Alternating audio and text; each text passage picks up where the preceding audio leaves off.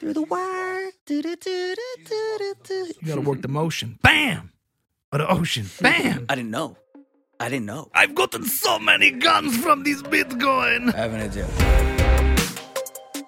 5, 4, 3, 2, 1. Welcome back to Buckle up, baby. episode 20. It's nice to celebrate Double round digits, numbers. Yeah. Episode 20. That's pretty cool. And we're just cruising right along here. Yeah. The setup has gotten a lot easier. Streamlined. Yeah. Yeah, that's fun. Yeah, it's at the point now where it's just a part of the ether of our creative world. Yeah. We do a little warm up. That's great. We do this we do this pre-podcast off camera basically when we're setting up, and we basically just drain ourselves of all good things to say. It'd be funny for the Patreon one day. Yeah. You can get the warm up of how we set up and everything. Yeah, like we film us setting up, and you get that as part of the Patreon because that's the good stuff, really. Patreon is an interesting thing. I keep thinking about it because I launched my own Patreon for AJ Comedy. Mm-hmm. Right now, I'm at 0 patrons. Mm-hmm. And I have Your been parents didn't. No, I have been scheming to my parents just became $50,000 patrons. It's so nice, homie. I've been scheming and figuring out how to do it. What? No, that's a tough place to be. You launch it and well, I didn't expect necessarily anything because there is a different MO of how to convert these followers and subscribers into paying people. I know there's a mechanism, and there are things people talk about, raffles and giveaways. Hey guys, first people to sign up, put in $5, become a patron, and I'll give you an Xbox 360. It feels a little dirty, but not really. It's like a fun way to try to give people something as opposed to just asking them to sign up. Like, what's the incentive? What's the game? There are people with a mind for this kind of thing. Mm-hmm. I don't have it yet. I don't have it either. I'll get better at it with time, I would imagine, but the simple question is, sign up. I'm giving it all this free content. It's entertaining. And if you like it, come become a patron. It seems so simple, but human psychology doesn't really work that way because people will be like, oh yeah, for sure. Right. Well, yeah. So with the newsletter, I was like, I'm going to push probably for the first time my whole creative life. I'm going to really push this thing and ask family and friends like implicitly, please sign up and subscribe. Mm-hmm. And in my head, I thought to myself, if I ask all of my friends to do it, I think like if I got 25 subscriptions, I'm not even asking for money. I was like, I think if I get 25, that would be a success. Right. Asking everyone I know. It's like on the high end, if I got 100, that would be like a huge success. No, but really like, I already think that's a mistake, by the way. To think of it like that as an ask. It has to be and this is what all the content creators will tell you, it has to be what's in it for them. You have to think about, here's what you'd get if you sign up for this, and I want to provide you with something, not provide me with a favor. So the way I did it, I don't know if you signed up, but the way I probably didn't. I don't think I got anything for it. I sent you a text. The way I did it. Okay, so there you go. It didn't work even on me, and I'm your fucking co-host. But you don't read. I skim.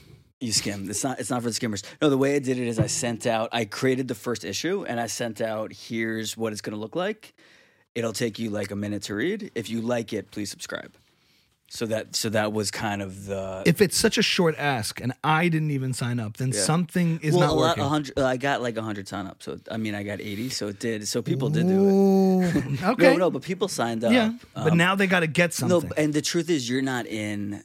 I love you, but you're not in the demographic I don't think I'm trying to like reach. You're not someone who I think would enjoy what I'm putting down. And truthfully, I don't want. My goal really is like I got 80 signups from people who like know me and like me. Right.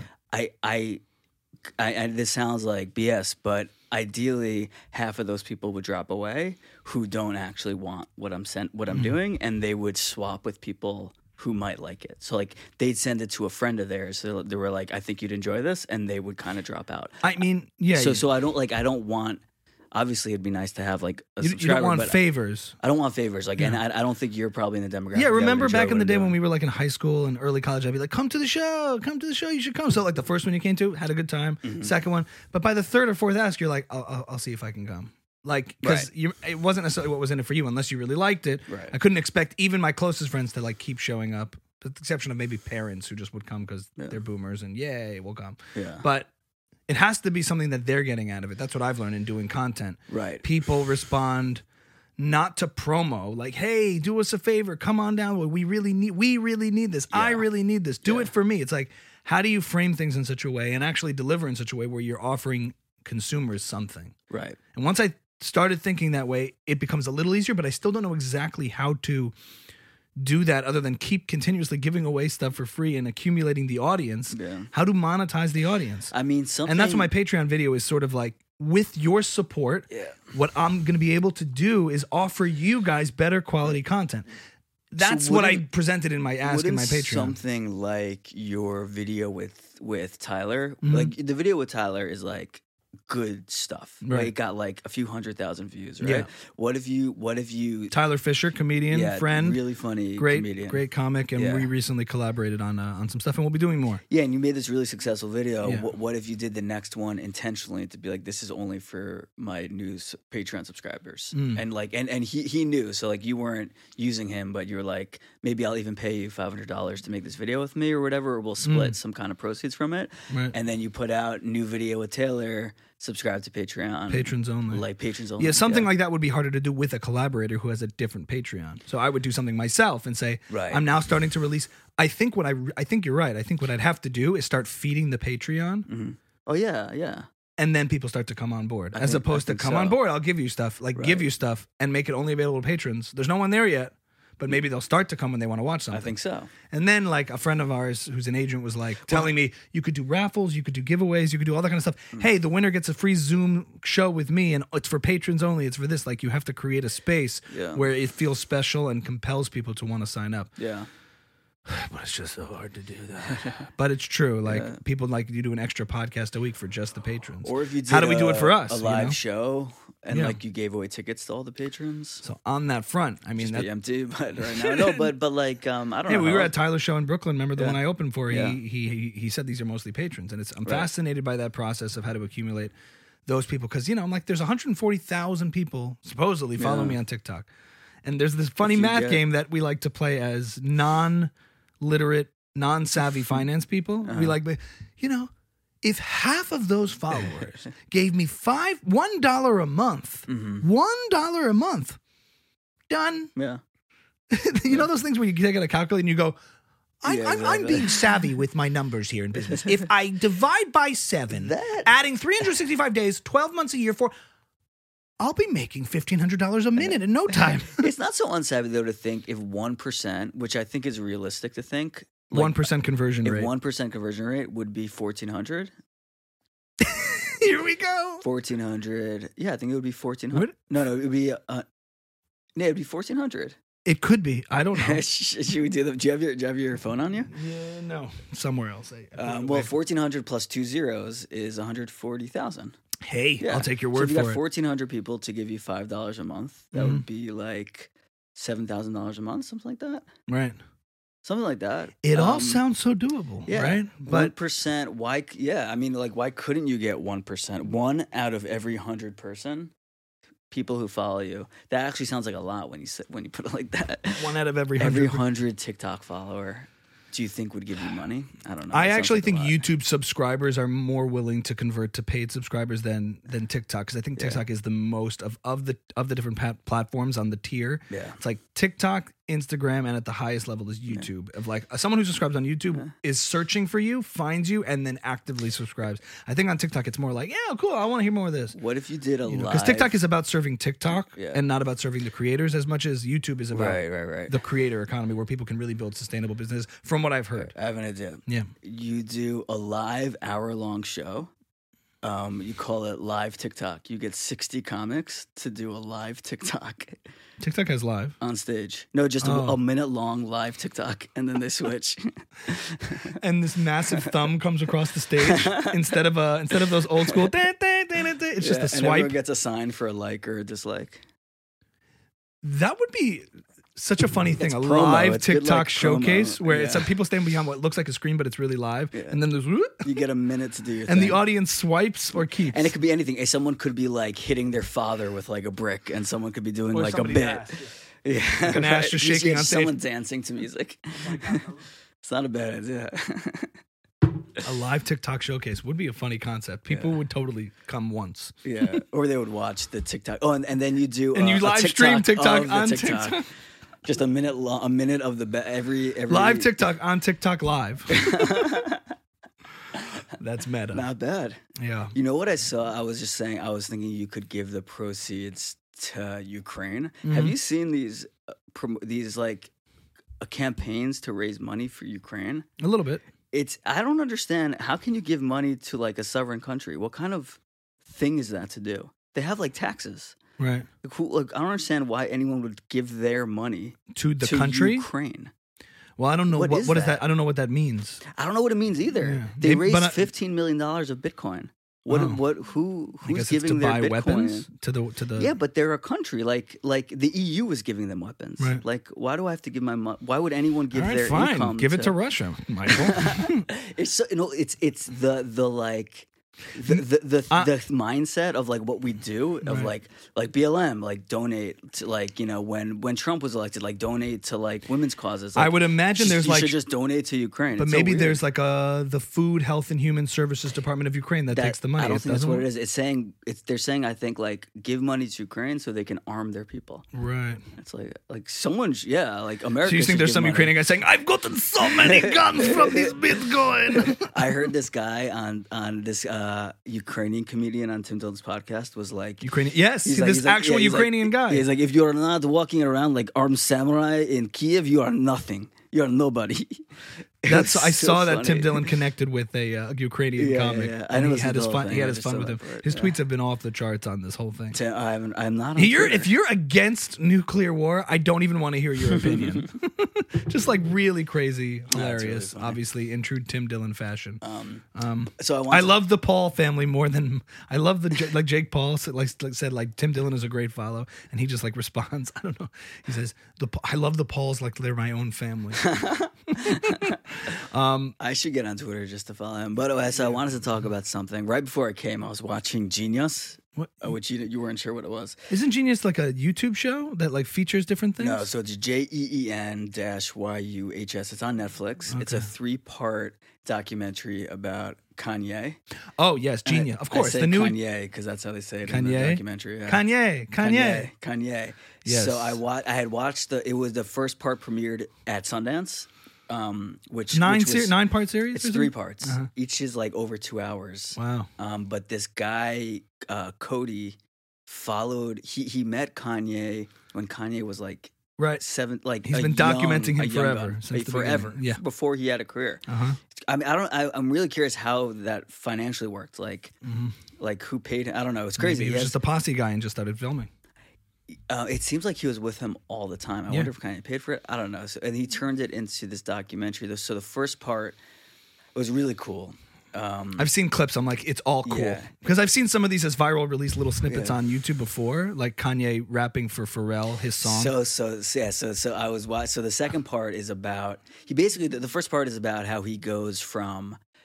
He's a really successful producer, but he wants to be a rapper. Mm-hmm. Nobody else wants him to be a rapper. And the first part is how he gets Rockefeller Records to sign him as a rapper. Mm-hmm. So like he basically, like we talked last week, gets to the top of the mountain at the end of this first part. Top of the hill or the top of the mountain? Top of the hill. Yeah. Well, he feels like it's the top of the mountain, but really it's the foot of the mountain. Of the hill. Top of the hill, foot of the mountain.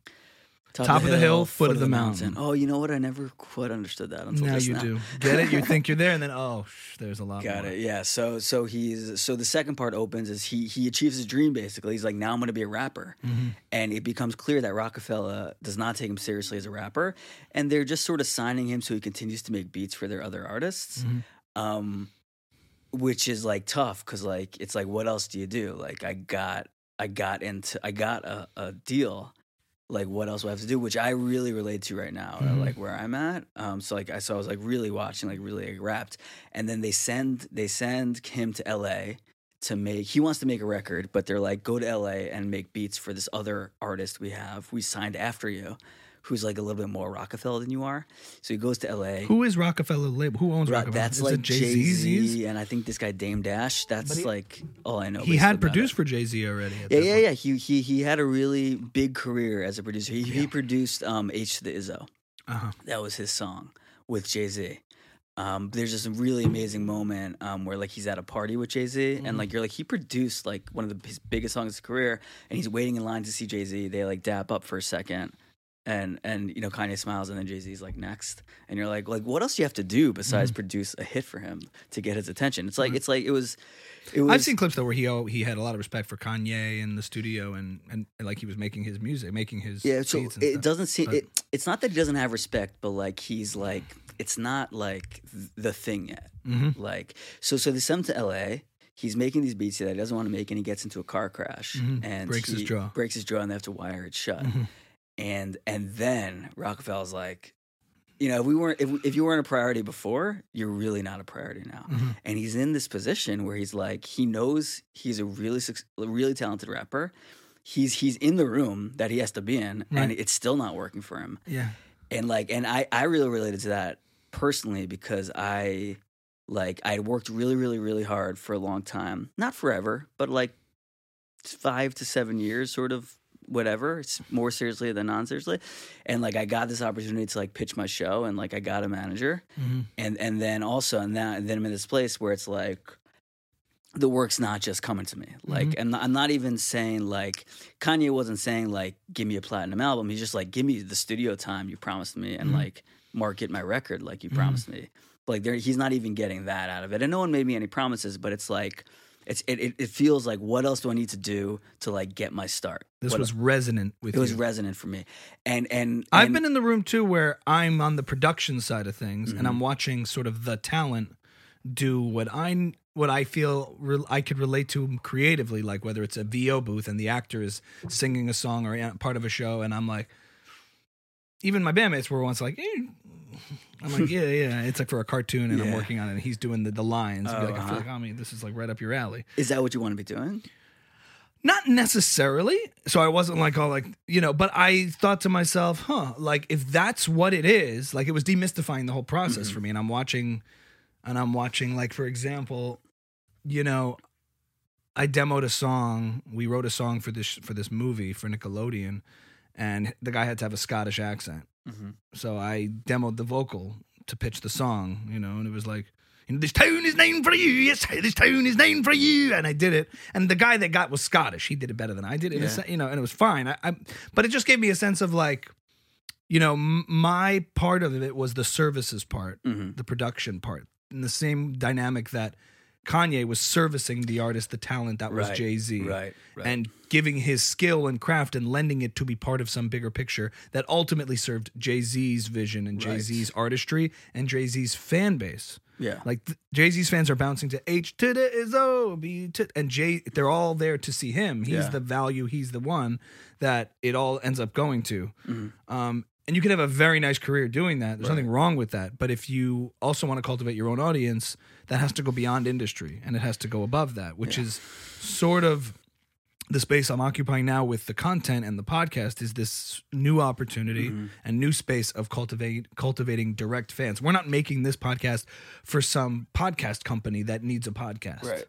You know, right. We doing this for us, baby. So he's I know angels watching me, holding me down. What's that line he says to Pharrell? And then Pharrell goes, "Hoo, hoo, oh!" When he does his rap in that scene with Pharrell watching the whole time. I think he says, I know angels watching me from the other side. I forgot what he says. I don't remember what he says. But he's like, he's doing his flow in his early Kanye days, and then Pharrell's great because he's just so enthusiastic. But finish your point. So Kanye raps for Pharrell, and Pharrell goes, I didn't know. He just keeps saying, I didn't know. Pharrell, I didn't know. He's like, I'm sorry, I didn't know. And then he plays him through the wire. He's like, he walks out of the room. It's in the video and he goes, that was phenomenal. That was phenomenal. So what Kanye says, he's like, I can only express myself 50% through the beats. Like there's another 50% that I can't do unless I'm in front of the mic. So anyway, so he's in this space where he's like, he's in a hospital. Like he got to the top of what he thought was the mountain, and it was, I lost the analogy, but like it just wasn't the thing. And like, but he realized he was at the top of the hill, foot of the mountain. Yeah, well, yeah, and so like it's in a place that I relate to of like what else do I have to do? I have sort of like, I haven't given up by any means, but I lost a lot of steam. And like I think like I felt like a little heartbroken. I probably still do, and like sad, and like I'm just sort of like I don't know what else to do. But what he did is he spent his own money. He had a record label. He was supposed to be getting paid for all this. He spent his own money taking studio time from artists who had extra time in their studios and going around finishing up his own album. And then he had a release party for it. He invited the founder of the record label there.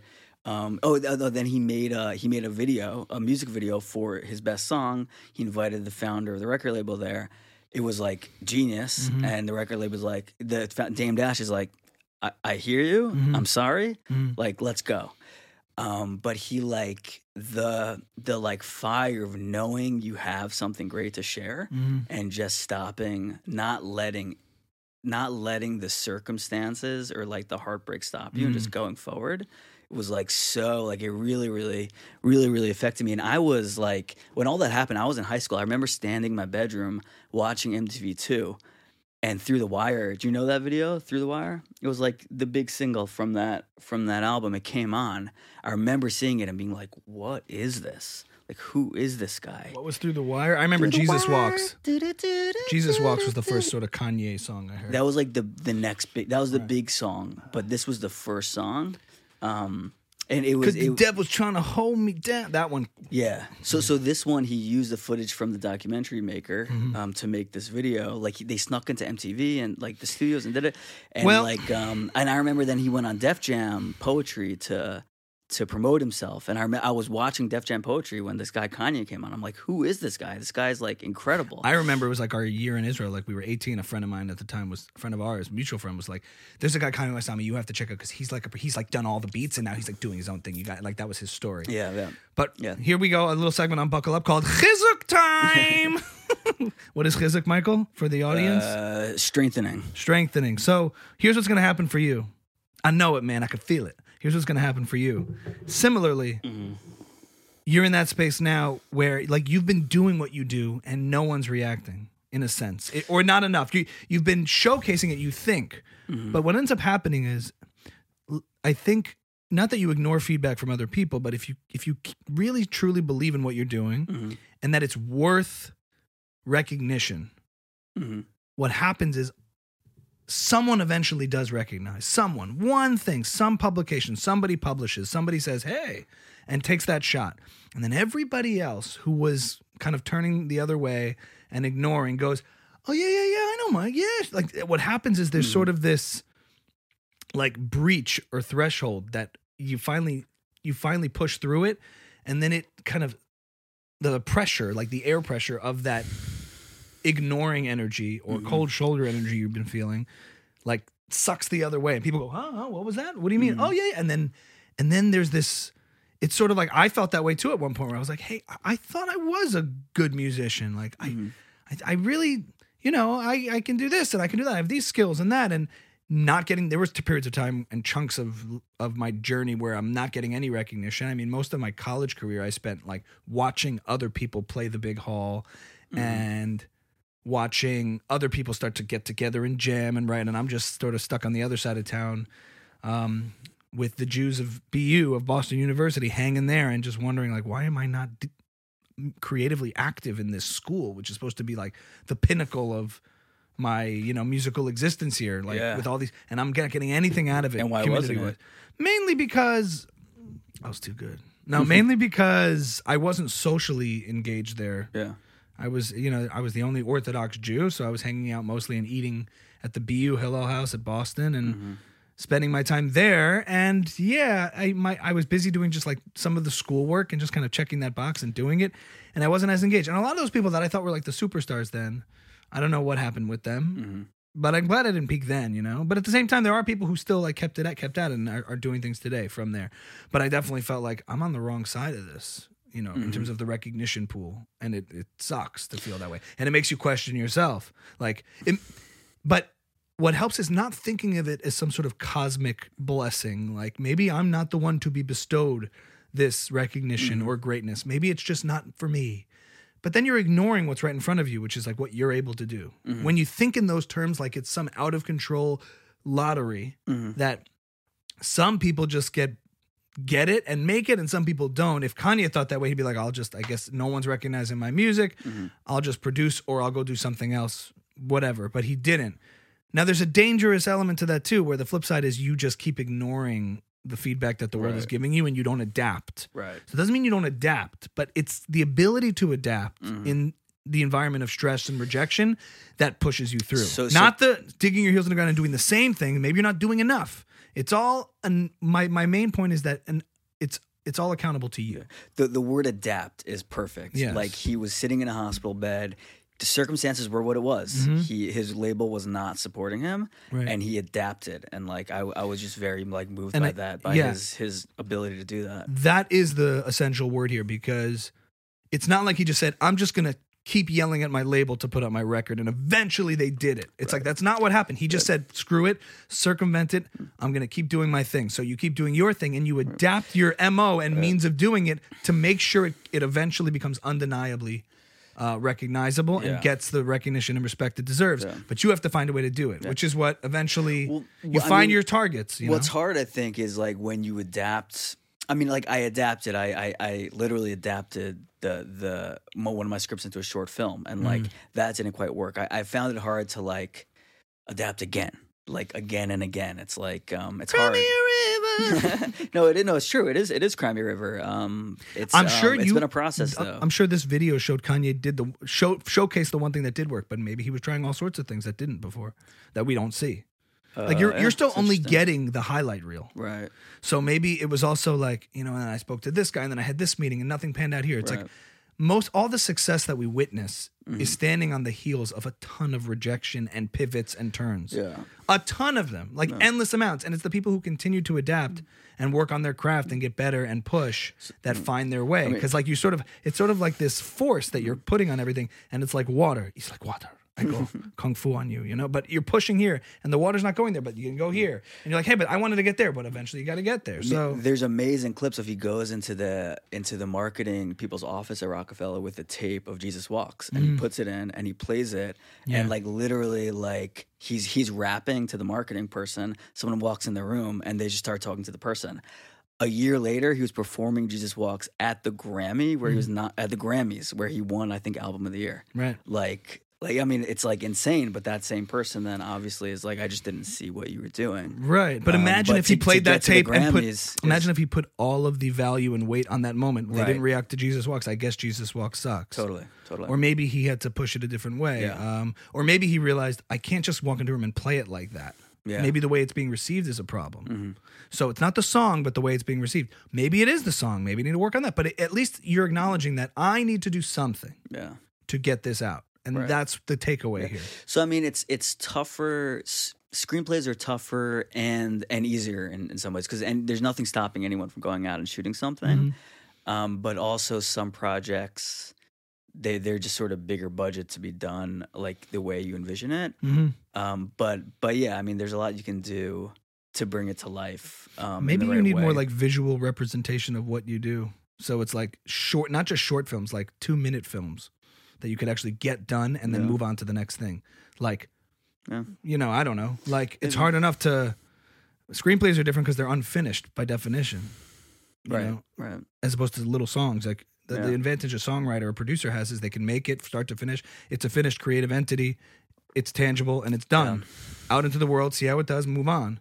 Screenplays will always be unfinished until they're made into films. I mean, the problem I'm feeling now is like it feels like it's not quite. The problem is really not me or the material. It's like the industry and like what's being bought now and what's not being bought. I mean, obviously, like if something, things that are great get bought eventually. But it does seem just like the time. There's like certain times where things are, maybe like 6 months prior, Kanye's music was not resonant, and like 6 months later it was. I don't. If you're manifesting in the moment, what would you want to be happening right now that isn't? What would I want to be happening right now? That isn't. You're saying there's this void, there's this frustration I'm feeling bummed about. What is it that would flip that circumstantially? Just opportunities to tell it to mama. Opportunities to pitch the projects or get paid to write other people's projects. Yeah. And are you doing everything to make those things happen, or those things just aren't happening and it's bumming you out? So I mean, Like you're pursuing those actively, those channels? I'm not sure. I mean, I'm thinking a lot about what else I can be doing. I'm not entirely sure what else I could be doing. So maybe thinking is the problem? Besides writing more, which I'm doing, and sort of being patient and like just continuing to put out more good material and being patient. Right. And what do you mean when you say putting out? What do you mean? Well, I'll tell you maybe you could tell me have some thoughts on this. Like, from what I'm seeing, like a lot of the advice I'm getting from a lot of people is like, let's say I sent one of my projects was sent to like Spike Lee's people and they really liked it. But like, it's not something Spike Lee, he doesn't like work on finished projects. It's like probably just not quite the exact thing he's looking for. So like, they like me, but like not the project. So like, that's a win. Inside Man 2? That's cool. I would love it. I'd love to. Yeah. So that's cool. That's like a win. But then like the next like advice you get is like, well, just show up to their office. Like they just need to know you. They just need to like. But like what I'm understanding a little bit about this industry is like, it's not so well respected to kind of like you have to go through certain channels or you're really not taken seriously, like through the agents and the managers. And also, I think the thing that really bums me out is like it doesn't seem like there's much I can be doing besides his company just having different intentions. Like they like the material, they like the writing. It's just not they're just not gonna do it. Like I'm not sure what I can do besides write good material. Yeah, for the right people. There are things. Yeah, so tell me. Have you considered becoming trans? Which some people have told me that helps. I don't think, but that's not the answer. So, well, the messed up thing is like. At this level, like if you showed up with a mangina to the office, you are in. No, here's the thing. Here's the real answer. I'll tell you the real answer. Yeah, the creative, being talented, being creative, having good stuff is necessary, not sufficient. Necessary, not sufficient. You're competing in a pool where there's a lot of good stuff. I lost out to Nathan Fielder on a producer. Great, which is cool. But compliment but what to do you you. do about that? So you have to, I think, recognize it's not the problem. Isn't my creative output? Yeah. It's getting the validation it needs. Great, that's a really good thing. Yeah, because there are plenty of people where they'll get something and they finally get it in front of somebody and it's not ready to be read. There's a lot of technical work that needs to be done, and that's not your issue. Good. Now the hard work begins. So the hard work is the social aspect of it. Most of these final opportunities become solidified and crystallized, in my experience, because somebody's like, oh yeah, why don't you call Michael? I just had coffee with him the other day at this thing. We were at some get together. We were at this thing where you formed a relationship or a connection with somebody who could eventually make a project move. The social game is the other half of it. In other words, the relationships that you form and the sort of good vibes you put out in terms of social connections with these people, relationships with these people. You're getting skeptical, but let me finish. Yeah, I'm listening. In other words, a lot of some of the stuff that happened musically for me, what changed was not necessarily that the music got better. It's just that it was digested and consumed from a place of trust from the person receiving it, because I met this person and then formed a little bit of a relationship and established a little bit of connection with enough people that, yes, I think the music did get better too, but that wasn't the game changer. The game changer was, oh yeah, I know Ami. We have a little bit of some sort of rapport, and therefore that makes it through the filter of everything else, so that when the opportunity does come around, I'm the person that they're thinking of, or that in that serendipitous way say, yeah, actually, I do have a thing that it could work for. Spike's team loved it, but they're not interested in that. But you know who I do know? This person. And you guys should meet. So it's that serendipity is really just, it's a dirty word, but the network. It's making yourself present on the radar of the people who could eventually see your projects to fruition. And it sounds calculated and a little bit, dirty, but it's not. It's just, everybody, there's an understanding when you're working in an industry where you're not just trying to make friends, you're trying to have relationships with people, but everyone's trying to do something. There's a larger macro creative agenda, trying to make films or TV or short, visual media projects, whatever you're trying to do. That's a given. So in that, you have to just make and establish relationships with people that will Yeah. eventually do it. And it could be that your relationship area is suffering or is not as existent. Well, that's for sure. A friend of mine, Lawrence, said last week. He said most problems are people problems, Right. And like, so what you need are people solutions, Right. So like, he's like, instead of writing for a day, think about what you could do to find people solutions. So in my early days, I was going to the Billboard Film and TV Music Conference just to meet a bunch of people who, when the time came, could be somebody I could solve a problem for. You know what my problem is though? When people meet me, they like me less. No. I think that's my problem. I'm joking, but I'm not. I don't like networking at conferences is like not my strong suit, especially when I don't have much to offer. I used to love it when I was working in startups, and I was in a position at a startup where I could like help other people. Like I could make a partnership, or like I knew a lot of people. I could introduce people.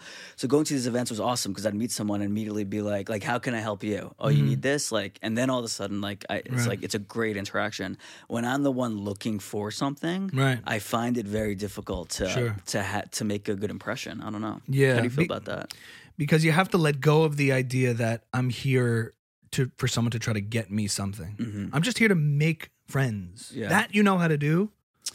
You know how Yeah. to like make an impression that's not a creative impression. You don't have to think like that. You can always tell the noobs and the overzealous people from established people when you're at these conferences because people who are kind of new and green are handing out cards. Yeah, and they're dropping what they're working on right away. And the people who are a little less, who are not as overzealous Yeah. are just talking. You forget, we're all human beings. We're all fans of writing. And in my case, music. You get past that initial, like, everyone fronting. It's sort of like the development of one's personality. Right. You know, you learn how to, like, you know, when you go through adolescence, you're like, you're trying to showboat all the time. And then you realize, can we all just relax? Like, we're all just, you come back to your sort of pure self of, I'm just a regular person with regular problems just like you. And most of your conversation should not be about shop. Because it's a given that you're there. Right. You're at a thing. They know you're up to something. So talking about family, kids, life, everything else that you know how to discuss with anybody, that should be the medium and by which you like engage with people of your industry. It's much more effective that way because then who are they gonna remember? All the people who pitched them crap? Right. Or I like Michael. That was a nice talk. We should get together. Yeah, listen, follow up with me, man. That was you're a good dude. Mark? Yeah, I'll give you a call. Or just follow, like, let's get together next time you're in New York, or I'll come to LA. We'll touch base. You form a relationship. I wouldn't even say a friendship, like friendship, sure. Maybe that's even further down the road. But a connection, a relationship that's human, is much more impactful for your career than having it just based on shop. Yeah. Because it doesn't start that way. Human beings just don't work that way. Yeah. Yeah, I mean, I guess what I run up against, and you find those stories happen all the time before, like, how did it end up happening that you got cast in this and this? Or, actually, we met at this thing. We were, and we started like just hanging, and then we were just like, It turns out he's a great actor. It turns out I'm a great writer. It doesn't turn out that way. It was always the case, and it's not accidental that they met up. But you know what I mean. No, what you're saying is objectively true, and like I have no argument against it. And that's episode 20, ladies and gentlemen. No, and it's something I need to do. COVID's made that difficult, of course. But no, it's something I definitely need to be working on. I think what I run up against is I guess I believe on some level is like, truthfully, regardless of the relationship, there are just certain industry and like business considerations and circumstances that just sort of make certain things impossible. Like it's impossible is a big word, but like no matter how much someone likes you, the more famous person is going to get the deal, just because of like the way the industry works now is like IP and like pre-existing markets or just everything. Yeah, and I don't buy into that much because I just think that's ultimately like until all of a sudden, it turns out the industry was one way for 5 years and then all of a sudden it changed. I don't know how that happened. Until all of a sudden, right? So like, so you want to be there, and you want to be right. the until all of a sudden. Right. There really are no rules other than how did all those people get famous before you? What do you think happened? Right. They weren't. How did they beat the famous people before them based on that logic? Because when they started, they weren't always famous. No, well, it wasn't. I mean, the industry does shift. Like 7 years ago, it wasn't quite the same. There was stuff being bought that wasn't intellectual property. Mm-hmm. Like it just almost doesn't exist now. What? Like Can meaning, you define that further? What you're talking about? When you turn on Hulu, Netflix, and TV, Mm-hmm. maybe not broadcast TV. When you turn on Hulu and Netflix, I would say 9.5 out of 10 of the shows you're going to watch are based on an article, a book, or a celebrity's life. Like, meaning, like, if you're writing original stories out of sort of whole cloth, they're simply just not being produced. So check out this future headline. So, you know, it turns out what happened with Michael Weber and the reason he took off was there was so much saturation of intellectual property content out there, and people were sick of it. I think people were just craving intellectual stories. That's the only way I can explain why Michael Weber ascended to writing superstardom, because what you were able to do, I'm being hypothetical, So, but you see what I'm saying? So I think the best argument against it is, like you said, just like when it does shift, you want to be there. Yeah. And there's a concept in entertainment of just the undeniability of something. So at the end of the day, any executive can have their opinion, but they only know so much. And that oftentimes is very little. They know almost like they're in the game at the same time that something takes off, so they ride with it. But you'll find that, you know, it turns out they thought they knew all these things and they were the establishment authority until everything changed, so they just went to that. Oh, well, you know, now how it is, everyone wants original. Nobody wants it. Like, that's out of, you know, out of, whatchamacallit, out of the trend. Out of style. The point is, you have to be the one responsible for your output, and that output means everything, creative and social. Because I think people forget that the social aspect is, you know, like I said, sufficient, necessary, not sufficient for the talent. But what comes in front of that is the social game. So the social game happens, that opens the door for you, that forms the connection. And then when they get behind the door, they have to see something good. Otherwise, you've just made a friend, fine, but you haven't made something that's going to form into a bigger creative opportunity. You know? So it's like dating. This whole game is dating. You want to get married. You want someone, you keep proposing to people and saying, marry me, marry me, marry me, marry me. And they're like, I mean, you seem like a good guy. The stuff is good. Everything looks good on paper, but I'm not ready to marry you. You have to date. You got to work the motion. Bam! Or the ocean. Bam! It's a quote from some old, like, Steve Harvey, one of those classic Tyler Perry movies. It's like, you know, it's all about the motion of the ocean. But I use dating analogies all the time because it's about a waterbed. You really have to think. It is. Is that what There's that more is? motion in the ocean. Motion of the ocean. I think ocean is a dick. The That was motion from of the Ladies ocean. Man. Remember that movie, The The Ladies Man? Ladies Man. Leon Phelps. The Ladies Man. That Ladies is Man. such a good movie. That's what it's from. That's what I'm thinking. It's about the motion. Bam. In the ocean. Of the ocean. Yeah, because he has a waterbed on his houseboat. So I think that's the best way to formulate the argument or the case I'm making.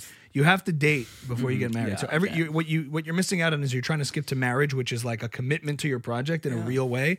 And you got to date the person first. They have to get to know your sensibilities. They have to get to know all these things because there's a lot of trust they're bestowing in you, and they're not even. It's all subconscious. Yeah. And then they're going to be like, you know, I used this producer over that producer, or this writer over that producer, or this engineer because I kind of liked him. Right. He had the skills. So did they all did. Yeah. Who won? Who's the one who got picked in the pot? Right. It's like, we had a connection. I don't know. I got a good vibe. And most collaborations and successful ones work that way. That's a good idea. My manager's idea was that I pretend to be a German heir and just like throw money around and say like my father has a trust fund, like rents like expensive hotel rooms. This is a joke. Have you seen Inventing Anna on Netflix? No. Oh, it's really good. No. I mean, you watch way too much TV and I watch way too much nonsensical content. Every episode is an hour and a half. It's crazy. Oh my God.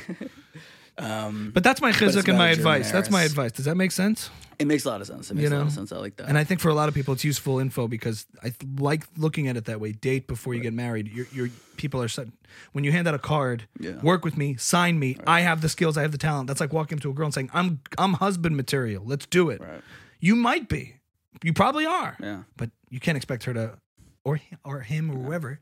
Can't expect that significant other to jump right on board without establishing rapport and relationship that works. Well, I look at people like Kanye and Andrew Schultz, and like I think in music and comedy especially, it's really exciting now, and exciting things are happening because all you need is a stage and a mic, and you can just or like and a phone or like a guitar. Yeah, exactly. So like someone like Andrew Schultz, like.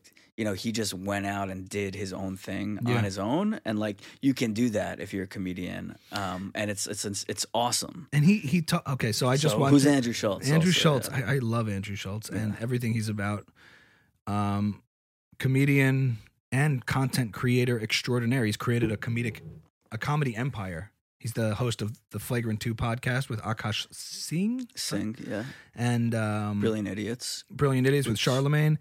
So he was recently interviewed on this great... And he has a show on Netflix. Wait, what else does he do? What's his empire? His empire? He does his tour, which has become like... let's take it from the top. Andrew Schultz. I mean, I recently watched an interview, deep dive with him, which was really good to see because he does a lot of shtick and funny stuff online. But to get a kind of behind the scenes serious interview with him was great. And it was on a show by these guys, Colin and Samir. If I hope I'm getting the name right, Colin and Samir. And I recommend this to everybody watching. You should check out this channel, Colin and Samir, a YouTube channel. I don't know their full backstory, but they are content creators in their own right. They've built up a YouTube channel and a YouTube presence. And they dedicate now all of they have this whole channel dedicated to exploring the creator economy. And it is just so fascinating because it isn't just, oh, this guy's trending on TikTok. This guy's funny. This guy's talented. These are businesses. Let's take a look at these businesses. These are all small businesses, entrepreneurial pursuits of people building up their entire economies with their niche audiences. I love when people take like newsmakers seriously, like the same way you compare them to Crystal Cigar, like when like they don't just look at Jeff Zucker getting fired from CNN as like, oh, he must not have done a good job. They're like, these are really smart business people with like lives. Like what are they really thinking? So these guys are looking at these people that we sort of don't take seriously, but be like, they're really smart. I mean, guys, like the way Tim Dillon spoke about this on Joe Rogan, where he was like, I understand people like Jimmy Fallon. He's not Rambo. He's this Minecraft player, a gamer who has amassed millions of followers. Or Mr. Beast. Do you know who Mr. Beast is? I just discovered him. I'm like the last person on earth to discover him. You know, the Nelk Boys meta card raised $28 million. Mr. Beast has 20 million subscribers on YouTube or something. Crazy. Yeah. And there's a video of him from like 2011 or something. He's like, if we see this video in 10 years, we'll see how I do. And it's like a handheld camera. Marquise Brownlee. You know who that is? No, I don't know this. You do. I don't. You do. Oh. Who is he? You ever see those Apple tech reviews by this slick looking black guy? He's very thin and he's like, so the reason iPhones, and he's like, he runs tech reviews. He does There's a world of YouTube that I'm really not. Most people aren't. Have you ever like looked up an Apple product and wanted to see a review on it? And it's like comparing iPhone 13 to 12 and all its features. So he does like the slickest tech review videos in that space and he dominates it. Yeah. And now he's got like $1 million studio. He's created an entire brand. $1 million studio. Yeah. And he has a $250,000 camera called the RoboCam. That he was featured on Colin and Samir also because they covered him and his space and what he's built. Right. This massive, massive brand and production facility where they film tech products and review products. And he started in his room with an iPhone. Yeah. And, you know, he's just like, so I want to talk about the new Xbox. Like, you know, and it's just an amazing time to be an independent creator because the possibilities are there if you put in the time and the work. So I really believe it. And you watch his evolution over the years. And we watch these other podcasters that started out on a stack of books with an iPhone. So I'm feeling good. Yeah. And it's promising. It's a good space to be in as the ride is taking off. But anyway, on Colin and Samir, they covered this world in depth, and it's great, great stuff. And they talk about the numbers. They talk about the business of the creator economy. And they had Andrew Schultz on to break down where comedy was, where it is, and where it's going, and his whole journey of how he created his comedy empire, and that encompasses his touring as a stand-up comic, his specials that he puts out. He's had a bunch of specials, some straight to YouTube, and then he had one to Netflix where he was doing rants during the pandemic, and it got picked up by Netflix. And so he has his tour, and he's trying to change the game of like what a stand-up comedy show is. So he's like, we're competing with these arena rock stars. Like, we need to bring more to the table. Yeah, a mic is great, but he wants to make it like this rock star experience for the audience. Was he in the MMA before? Or was he in the UFC before? No, that's Brendan Schaub. He doesn't have any fighting experience, Andrew Schultz? Andrew Schultz? No. I thought he was a fighter. No, that's Brendan Schaub you're thinking of? Who talks like, hey, that's that guy who's crazy. There's that guy. So was Andrew Schultz always a comedian? Like, yeah. Oh, really? I don't know why I thought he was a fighter. You're thinking of Brendan. I mean, he's the only guy I could think of that did an MMA to comedian crossover. I think people compare him to like a boxer, like the way he sets up his jokes. Oh, you know what it is? Yeah. I mean, you did that, I think. What? Like he's a fighter. He fights with the crowd. No, he fights with the crowd, but the way he sets up a joke is very like he'll like punch you a little in the stomach, then like wait, he waits for the knockout. Maybe we saw him live. Use that. We saw him live. Yeah, and it was really cool. Yeah, but you know what it is? I think there's a thing where he covered an MMA fight or a boxing fight and claimed to be the best commentator in the world. There was like some online joke about it. Maybe that's what you're thinking. I don't know. But anyway, he describes his whole thing about how he was just gradually putting out more and more content on YouTube when it was not seen as like the standard thing to do at all. Not standard, but like almost faux pas to like put out your jokes Like, no, you got to hold on to your material, and you do 1 hour every 2 years. You run it for like, some back in the day, people had one act that they did their whole career, and that was like their act. Maybe they added to it, but he innovated in the space and started releasing all this content. He gave a TED talk where he talked about how he gave a TED talk. Yeah, there's a TED talk of Andrew Schultz talking about how he found that he would release an hour of material and people would watch the first 10 minutes and be like, okay, yeah, it was good. 10 minutes, and that would be what it was. And then he would talk about how he knew the game was changing when he was like talking to his nephew, and he was like, hey man, he's like, put the football game on. And he goes, what channel is it on? And he goes, oh, it's on ABC. And the kid goes, what channel is that? And he goes, right then, and it was over. And it was over right there. I was like, okay, YouTube? Something's happening. But on the point of, like, he knew the game was changing. He recognized it very early. I know you don't watch football because you said it was on ABC. Oh, was it? The NFL on CBS, Fox. What's on ABC? Maybe Monday Night Football at some point. The NFL on NBC? On NBC. CBS. What was on ABC, though? The game. He said, the NBA. NBA. He said, put the game on. It was the basketball game. It's just... All right, you got me. Yeah, I don't know shit about it. Neither does he, but maybe he does. But he was just saying, put it on, and he recognized that the kid didn't know what ABC was. No. Channel 7. Yeah. Like, he just didn't know. And he was like, right then, Which I knew. is like... He's like, I knew, okay, kids are not watching this shit. They're not watching TV anymore. I got to go somewhere else. And he spoke about how his dark place was... but my point about his releasing an hour of material, people watch 10 minutes. He was like, so that would happen. So what I started doing was releasing 4-minute clips. And I found that people would watch the first 4-minute clip, and then it would take them to the next video, and they ended up watching hours of my stand-up. But I gave them a choice to opt out whenever they wanted, because they were just 4-minute bits. Like these clever release techniques of how, and using the algorithm to his advantage, where adapting. It's like, and they would watch hours of Schultz, even though they wouldn't watch a full hour special straight. They would watch hours of him in general, because they would go to clips and clips and clips. So there were these clips circulating everywhere, and then he spoke about how... so that's a great adapting. Exactly. He didn't say my stand-up sucks, right, or my special is not working. He said, I'm going to try it a little differently, consume it differently. And then he spoke about how he knew the game was changing, so he started shifting into the YouTube space, putting out all this content. I was going to say something else about... he spoke about the different landscape of stand-up and how you used to go on the road and be just a road comic, and you'd hope to get on a sitcom. He's like, I don't want to act. I know. I was like, that's what I was supposed to. I don't want to act. I can't act.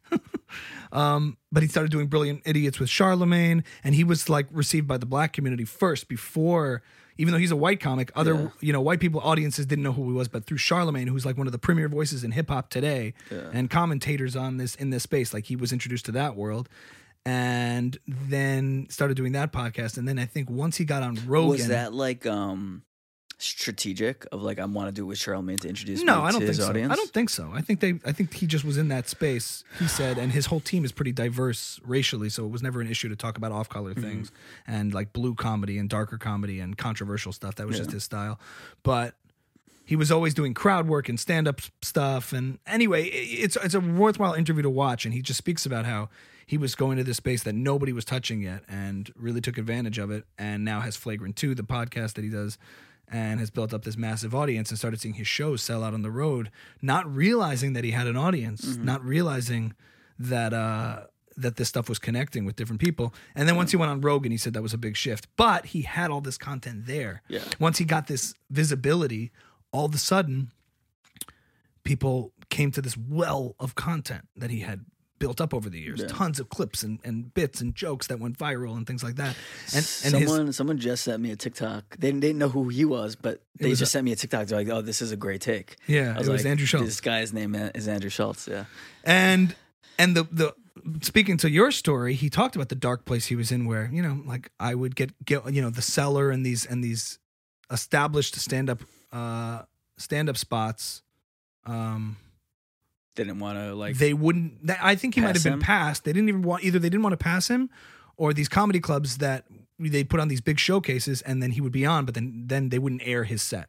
Like they would put on these things for media, and he would be like, "They put me on. I go on at the end, and then I find out they cut me out of the show." And I'd be like, "What the hell? What the fuck? What is this?" And he'd get really frustrated. And he's like, you could either turn inward and question his own, his own creativity or try to find a different way. And he found a different way. And I recommend this show. Colin and some really, really, really cool stuff. We'll put it in the show notes. So, fascinating story. Big fan of Andrew Schultz. Shouts to him. Uh-oh. No, that really did. We did with how he sits. He completely splays out. Yeah. And exactly. He's like, and I was like, he's like, I don't want to do TV. I don't want to act. I want to tell jokes. I don't want to act. I only know one emotion: anger. I only know anger. I mean, what else can I do? I can't be serious. I can't be serious. I can go, hey, what the fuck? For some reason, we can get angry. We can pretend to be angry. You can't pretend to be anything else. You can't pretend to be funny. Yes. And exactly. We met him after the show. We saw this amazing lineup. It was Tim This was Dillon. probably the birth of our podcast. We don't know it yet, but this was the beginning of our comedic journey together through this world. Yes. I didn't know anyone. I knew Tim Dillon was performing, so I was in LA, and we went. You were out visiting together. me when I lived in LA. Yeah, we saw. And you said, Ami, do you know who Tim Dillon is? I was like, no. You're like, he's this like anti-comic comic. We should check him out. He's like a nihilist. He's really funny. So we waited in line for so long that we missed Tim Dillon's set. We heard a tiny bit of it. Who, by the way, I think the Gary Vee thing also set you off. In a way. Well, I didn't know. We were online and we finally got in, but we could hear. It's a bad feeling when you get to a comedy show and all you hear is, and you're waiting. People are dying and you're just like being late to the movie. Yeah. You're just like, oh, I want to be in there right now, because then you kind of have to like walk in late and go, yeah. But he was doing a bit on Gary Vee. You're like, he's making fun of Gary Vee. I was like, oh, that's funny. I didn't do it. I hadn't done a Gary Vee impression yet. Oh, you hadn't? No. Oh, wow. There was no TikTok then. Oh, TikTok didn't exist then. That's funny. You know? So we get in and we get the end of Tim Dillon's set, and then who was it? Tony Hinchcliffe. Tony Hinchcliffe. And the redheaded Santino. Andrew Santino. And Andrew Schultz. Closed. Andrew Schultz closed. And the feeling in there was like this is the beginning of something. That's how it the felt. show was called Shadow Band because the theme was they were getting kicked off social media. So after the show, it was an amazing experience, going to like an amazing concert, and we're sitting next door at the Riris. I remember the jokes. The Riris. Riris in the back. They put the Riri. He had a joke about like mentally disabled kids, and he called them Riris. I have a theory as to why there's more school shootings, because we didn't let us pick on the Riris. I forgot that part. Yeah, I remember the vibe was amazing. We're sitting next door and we're drinking, and we see these people walking out with posters from the show, and we're both the type of people who are like, that's for suckers to like buy something at a show. But I'm like, I asked someone, I'm like, how much was that? They're like $20. I'm like, we should buy a poster for $20. So we went back, we got these signed posters, and we got to meet all of them after the show, and they were all really nice. I remember thinking to myself, like, wow, I hope Tim Dillon survives the year. He looks awful. It's like he just does not, he's not a healthy person. You know what was striking to me? Sweating. There was lines to talk to all these comics, and I think it was like, Andrew Santino had a long line and Tony Hinchcliffe had a little more visibility, so people were like talking to them. And I remember looking over at Tim Dillon, kind of sitting to himself. I don't know who was with him, but I didn't know him yet either. So I didn't, he was just like, hey, how are you? How are you? He had like a polo. He kept going like that. But he was just so sitting there, and today, they'd all show up for Tim Dillon. I mean, Andrew Schultz too, but there would be a huge demand to see. Like he would have packed the place, and it's unbelievable to see because this was 2017, 2018. No, it was it was 2019. 2019. It was December 2019, December 10th, 2019. It was a few months before COVID. Yeah, so there he was there, and I remember talking to Andrew Schultz, and I said, like, dude, I think I kind of knew who he was vaguely from maybe Rogan appearances or something, but I said, you're a craftsman. Like, I've never, the jokes are so tight. And he was like, appreciate you. It's hard. Appreciate you. Some girl was asking him to sign her boobs, I remember. Yeah, he was like, oh. Yeah. But he was just like, appreciate you, man. Appreciate it. Very sweet, humble about it. And they were all very sweet. I remember asking him, like, I was sure he grew up in Queens because of his accent. He said he grew up in the Village. They were all they're very, very like polite and like just like appreciative and very grateful. So they can, because they're nice guys, they would never do anything like weird or like off or like. Well, we got one impression, but still, I feel you. I'm saying that's what people say about Rogan. He's the nicest guy. He would never do anything wrong. Well, Anyway, but no, they were all really, really nice and cool. And I guess it was tough for you because you're like, I want you to know I'm not just a fan. Like I'm also A fellow kind of do this, but like you No, can't, no. like, See, at the how do you time, do I that? wasn't doing any comedy. So I was a musician, and I'm in the game a little bit on a different side of the coin. But yeah, I always have a tough time. I don't want to be perceived as just like, that was really good. We loved it. You know, want to kind of, and I think I spoke to Andrew Santino for a while, and we kind of just got past that, like, first, like, thank you, man, I appreciate it. Like, we started just talking about, like, Twitter and the nonsense of... He's famous. He's really famous now, too, also. Yeah, now he's in Dave and all this stuff. It's been great for him. It's great to see. But I remember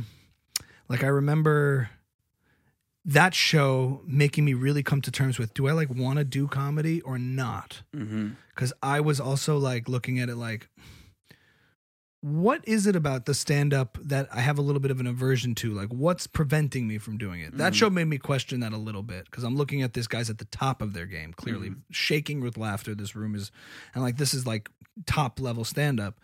And there's a part of me that I looked over once at one of the guys working the club, and as jokes were killing, he was just like, okay, yeah, it worked. You know, like just kind of to himself because he sees this all the time.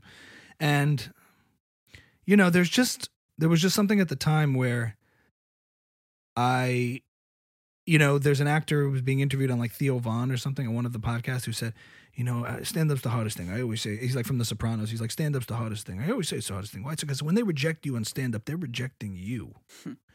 You. And that's not quite true, but if you think about it, when you do people don't like your acting. They're like, they don't like that character. They didn't like the writing. They don't like this. So there's a lot of things going on they might not like. You get on stage with the mic and they don't laugh. They don't like you. Whatever. So it's very personal. Yeah. And I had a lot of trouble separating like me as a funny person versus the craft of writing jokes.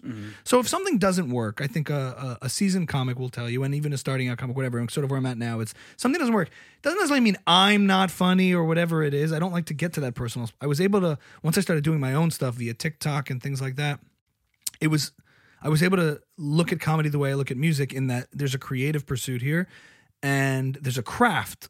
You're writing jokes. I heard this podcast with Tim Ferriss interviewing Seinfeld, the way he talks about it. It's like, look, the joke didn't work. I have to rework the joke. But I'm not lesser for it. It's just I have to put more time into the joke, you know? So music has a way of not being as personal in that sense. If something doesn't work, it's the song maybe needs some work, but you don't feel personally destroyed. Some people do. But for me, if I could get to that point, music offers that kind of protection a little bit, and comedy, you're just exposed, and it's very obvious when, like, you can fake it with music where the crowd will groove along and forgive and kind of go with it, even if they don't quite understand it. But with laughter, it's yay, nay, constantly. Vote yes, vote no. And a seasoned comic can kind of play with that too. But I was able to get over that. It's not me that they would be rejecting per se. Oh, so this guy was wrong. Which guy? The guy who... he was speaking at it from an actor's perspective, why stand-up is so terrifying.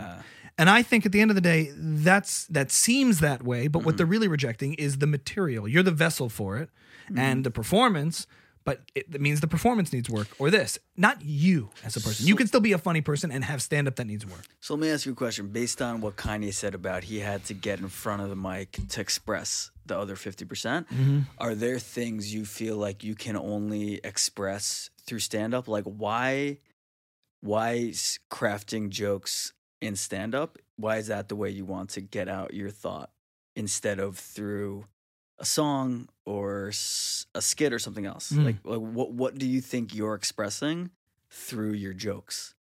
Well, I've done it through songs for years. I've done it through songs for years. For me, the song expression is less personal. I don't really write or think about it from that place. It's more like fun. I have a lot of fun playing music. It's very gratifying and entertaining. I don't attach too much like personal expression to some of the stuff. I try to express the idea sometimes, or think about it like, what is this coming? What is it? How did this get across as an idea?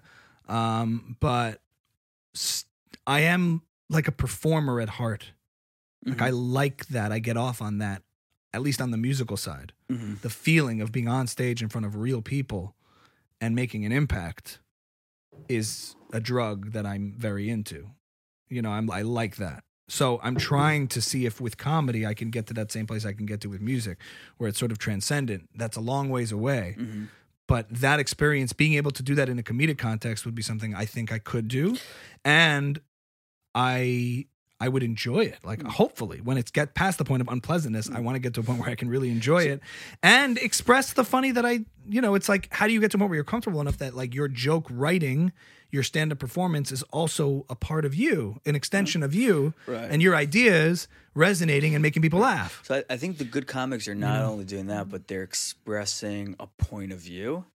Sometimes that is, I think all the good ones are expressing a point of view, and I'm not saying political. Like Seinfeld's point of view is like, I don't know, the world is silly, and like, but I feel like that's a given. But some people get mad. Oh, this comic, he tells funny jokes, but he has no real point to make. And I'm more of the school of thought when it comes to art, where it's like not point.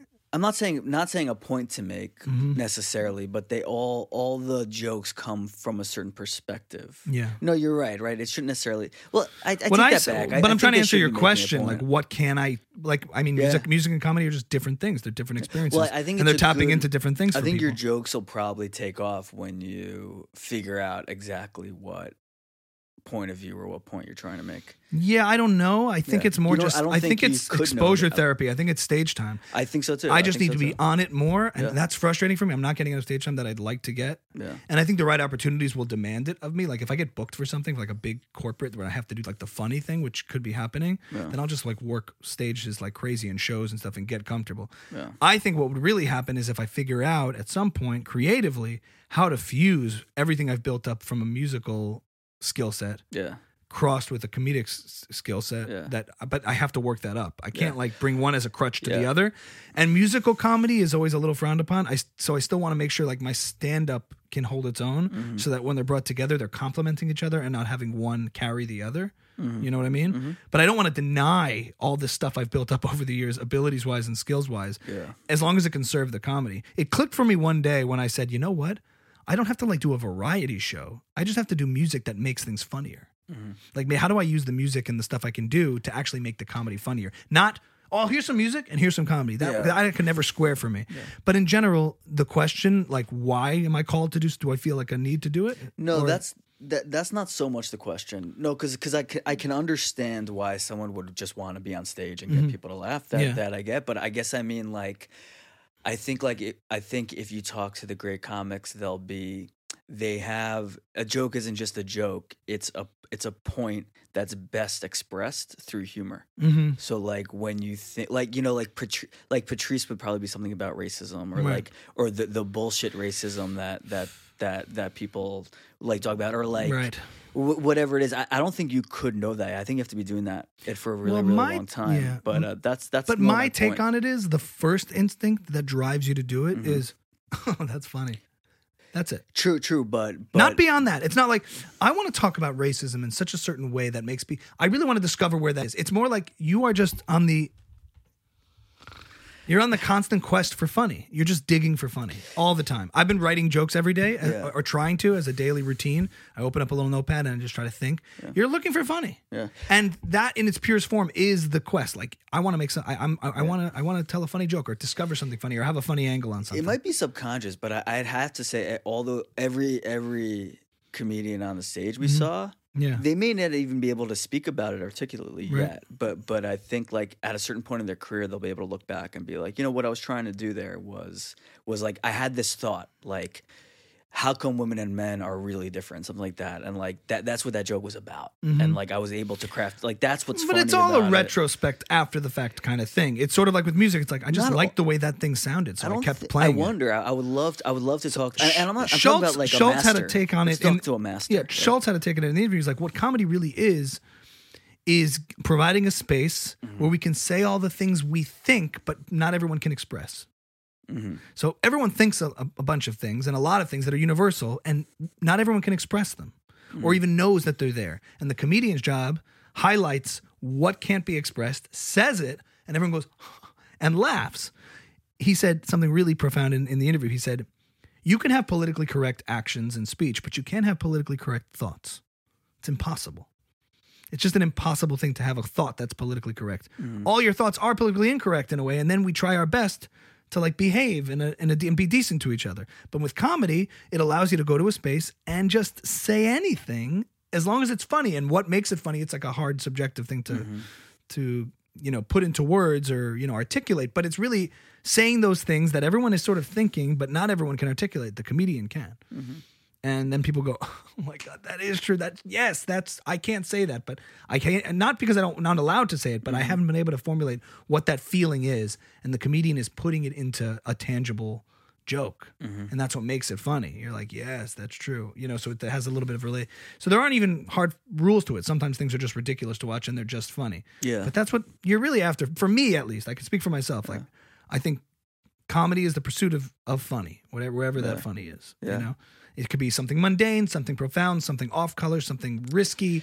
I think you want funny. I think it would change. I think after you do a special and you're able to consistently and reliably, you're just like, I know how to make a theater full of people laugh. It's not like I know how to do it now. Right. I imagine something changes where you're like, I don't just want to make. I want to. I want to do it in a more sophisticated way. Sure. Pete Holmes talks about it. Yeah, sure. I'm sure there's. People can speak to that too. Yeah. That's a ways away for me. I want to get on stage over and over again and get comfortable doing stuff and play with ideas. I don't mean to discourage you at all. I think that's right. That seems right. Yeah, I mean, when I think about it from music wise, when I want to make a record or something, like, what do I want it to say? I don't just want to make music for the fun of it. Like, what do I want the record to say? What kind of impact? Right. You can get to that point where you could think of things in a little more of a meta, like deeper sort of way. Mm-hmm. But I'm in that place now where I just want to build up the muscle. Yeah. The last point I wanted to make. Okay. Because we're over time. Mm-hmm. I think. Yeah. It feels that way. It feels that way. Yeah. I don't know if you saw this SNL bit that was going around. I didn't. Okay. It was John Mulaney was the host, and they did this bit where they're sitting around a table and COVID comes up, and it's that careful. He's like, I just think maybe, while I think the vaccine clearly saved lives, yes, the vaccine clearly saved lives, yes. I've seen bits like that before. Yeah, I think they're really funny. Usually they are. I didn't see this one. This one rubbed me very much the wrong way. So what happened? Sorry. Because what they're doing is the whole bit is highlighting how these conversations were so like treading on, like walking through on a tightrope to have these conversations. And he's like, but maybe, did we really need a third booster? And everybody freaks out. So it's funny, right? I get why there's funny in it. But I feel like SNL was on the side of woke culture overall. They have been on the comedic side, at least, of, they make fun of Joe Rogan for his ivermectin, some cheap, stupid joke. They chose a side. They did, in a sense. And they chose a perspective where they were all about sanctimony and judgmentalism in a lot of ways. And watching this bit really, to me, being able to like say all the things that you demonized everybody else for having, these opinions that everyone's had for 2 years, and you called them a bunch of crackpots. You said they were worthless. They should be forced to get vaccinated. They should be and I don't want to go down the COVID rabbit hole yet, but I'm watching this bit, and it felt like I was watching the bully in high school go up to his victim that he's been tormenting for 2 years and say, hey man, I was just joking around, right? Like, I didn't mean any of that. Because I agree, like, I shouldn't have been doing any of that. Like, of course, like, masks don't really work. Like, yeah, I guess maybe the mask didn't really work.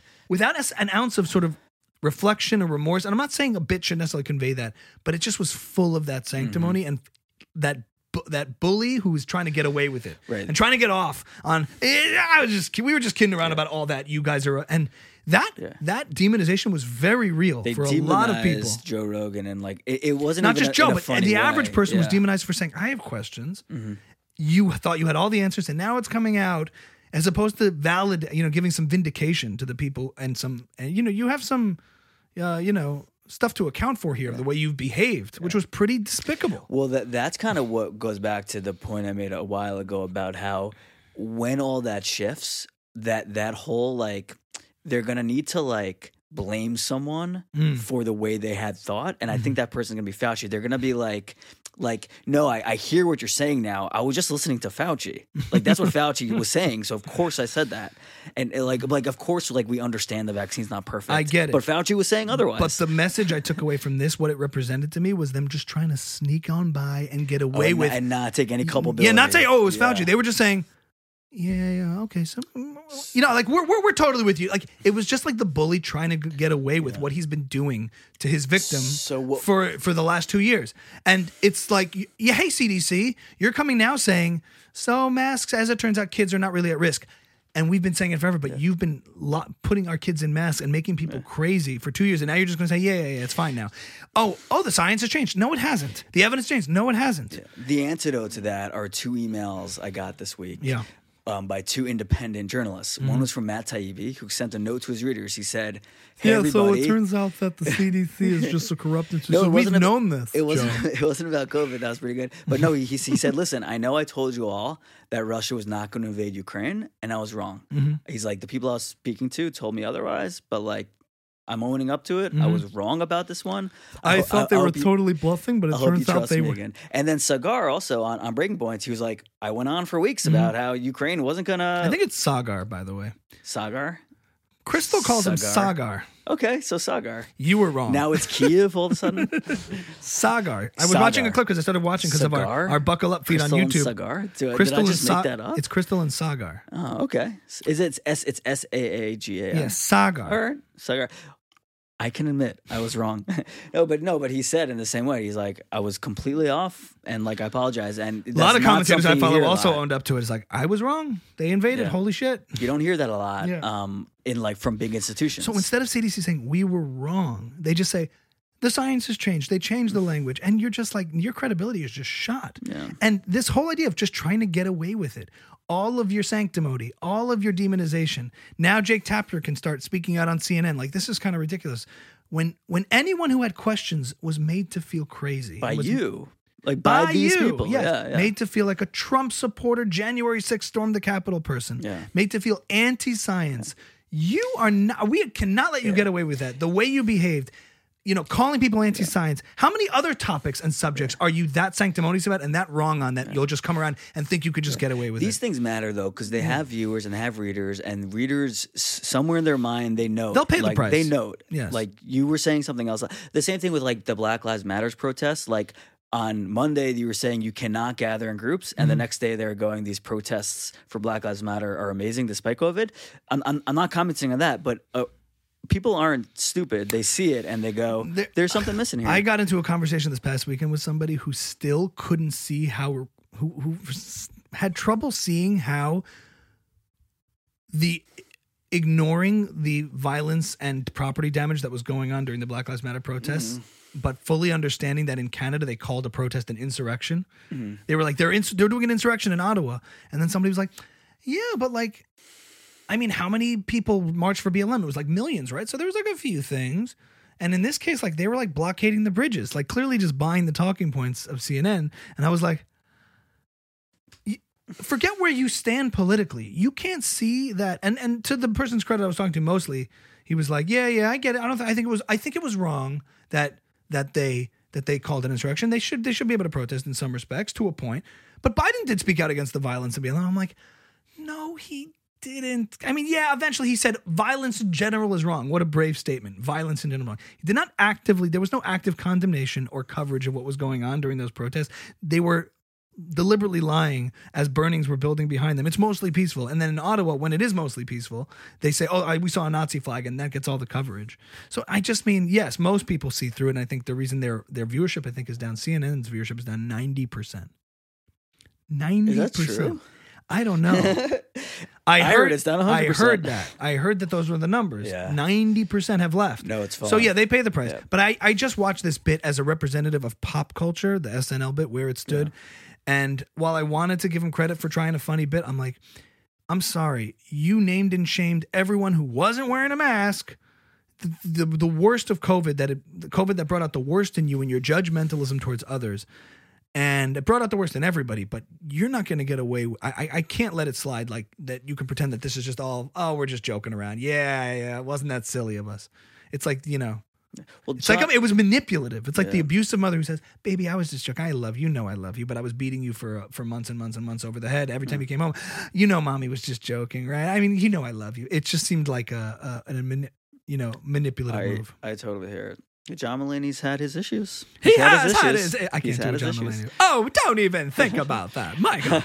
I mean, I don't know him enough to know, but I know Seinfeld. There's something there. Yeah. But, there was like the divide in comedy of the sort of freedom fighting comedy and the comedy who was like in line with it's institution. John Mulaney opened for Louis C.K. Right. for a long time. Like Right. I wonder behind the scenes what those texts were like. Like, hey Louis, I can't come out in defense of you, but Right. thanks for all your help. Did he say that? I wonder. Yeah, I'm saying yeah. like they were friends and he helped him a lot. The but delete- he didn't like he's not on that side of the culture. He's on the Yes. institutional side. Right. Well, the Dalia thing was interesting because I Right. didn't know who betrayed Dalia when he said, you don't know who your friends are in this business until you know, and then you don't know. Probably talking about Whitney Cummings. I would imagine. I don't know. That's think. like the gossip I don't side know. of it. Yeah. But he's now back on with like the fighter, the King and the Sting, Right, and all. he's- So it's revealed to you who he's still friends with. Totally. So that was interesting. But I remember at the time, like even Brian Callen was saying, I know Chris, but not like that well. And I'm like, are you like backing off of this? But I guess not. Maybe they made amends. I don't know. I don't know what Dalia's like the status of that scandal is, but Yeah. clearly he's out doing his own thing That with these whole podcasts. scene,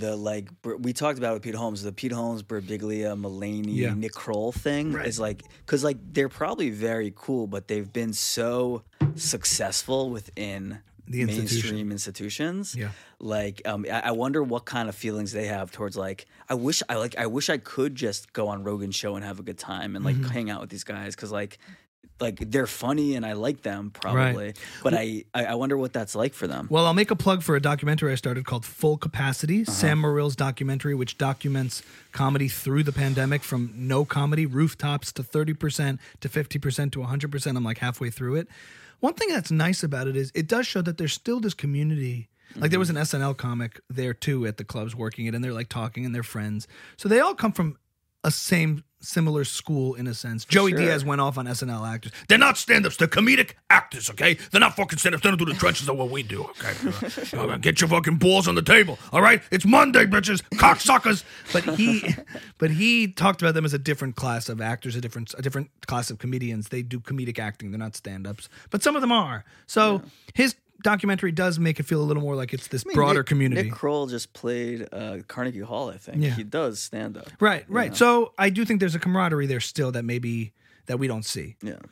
Anyway. Yeah, well, I'm interested in what the green rooms are like. Very, very Sure. interested. Yeah. Sure. I don't think we'll ever find out, but Maybe I will.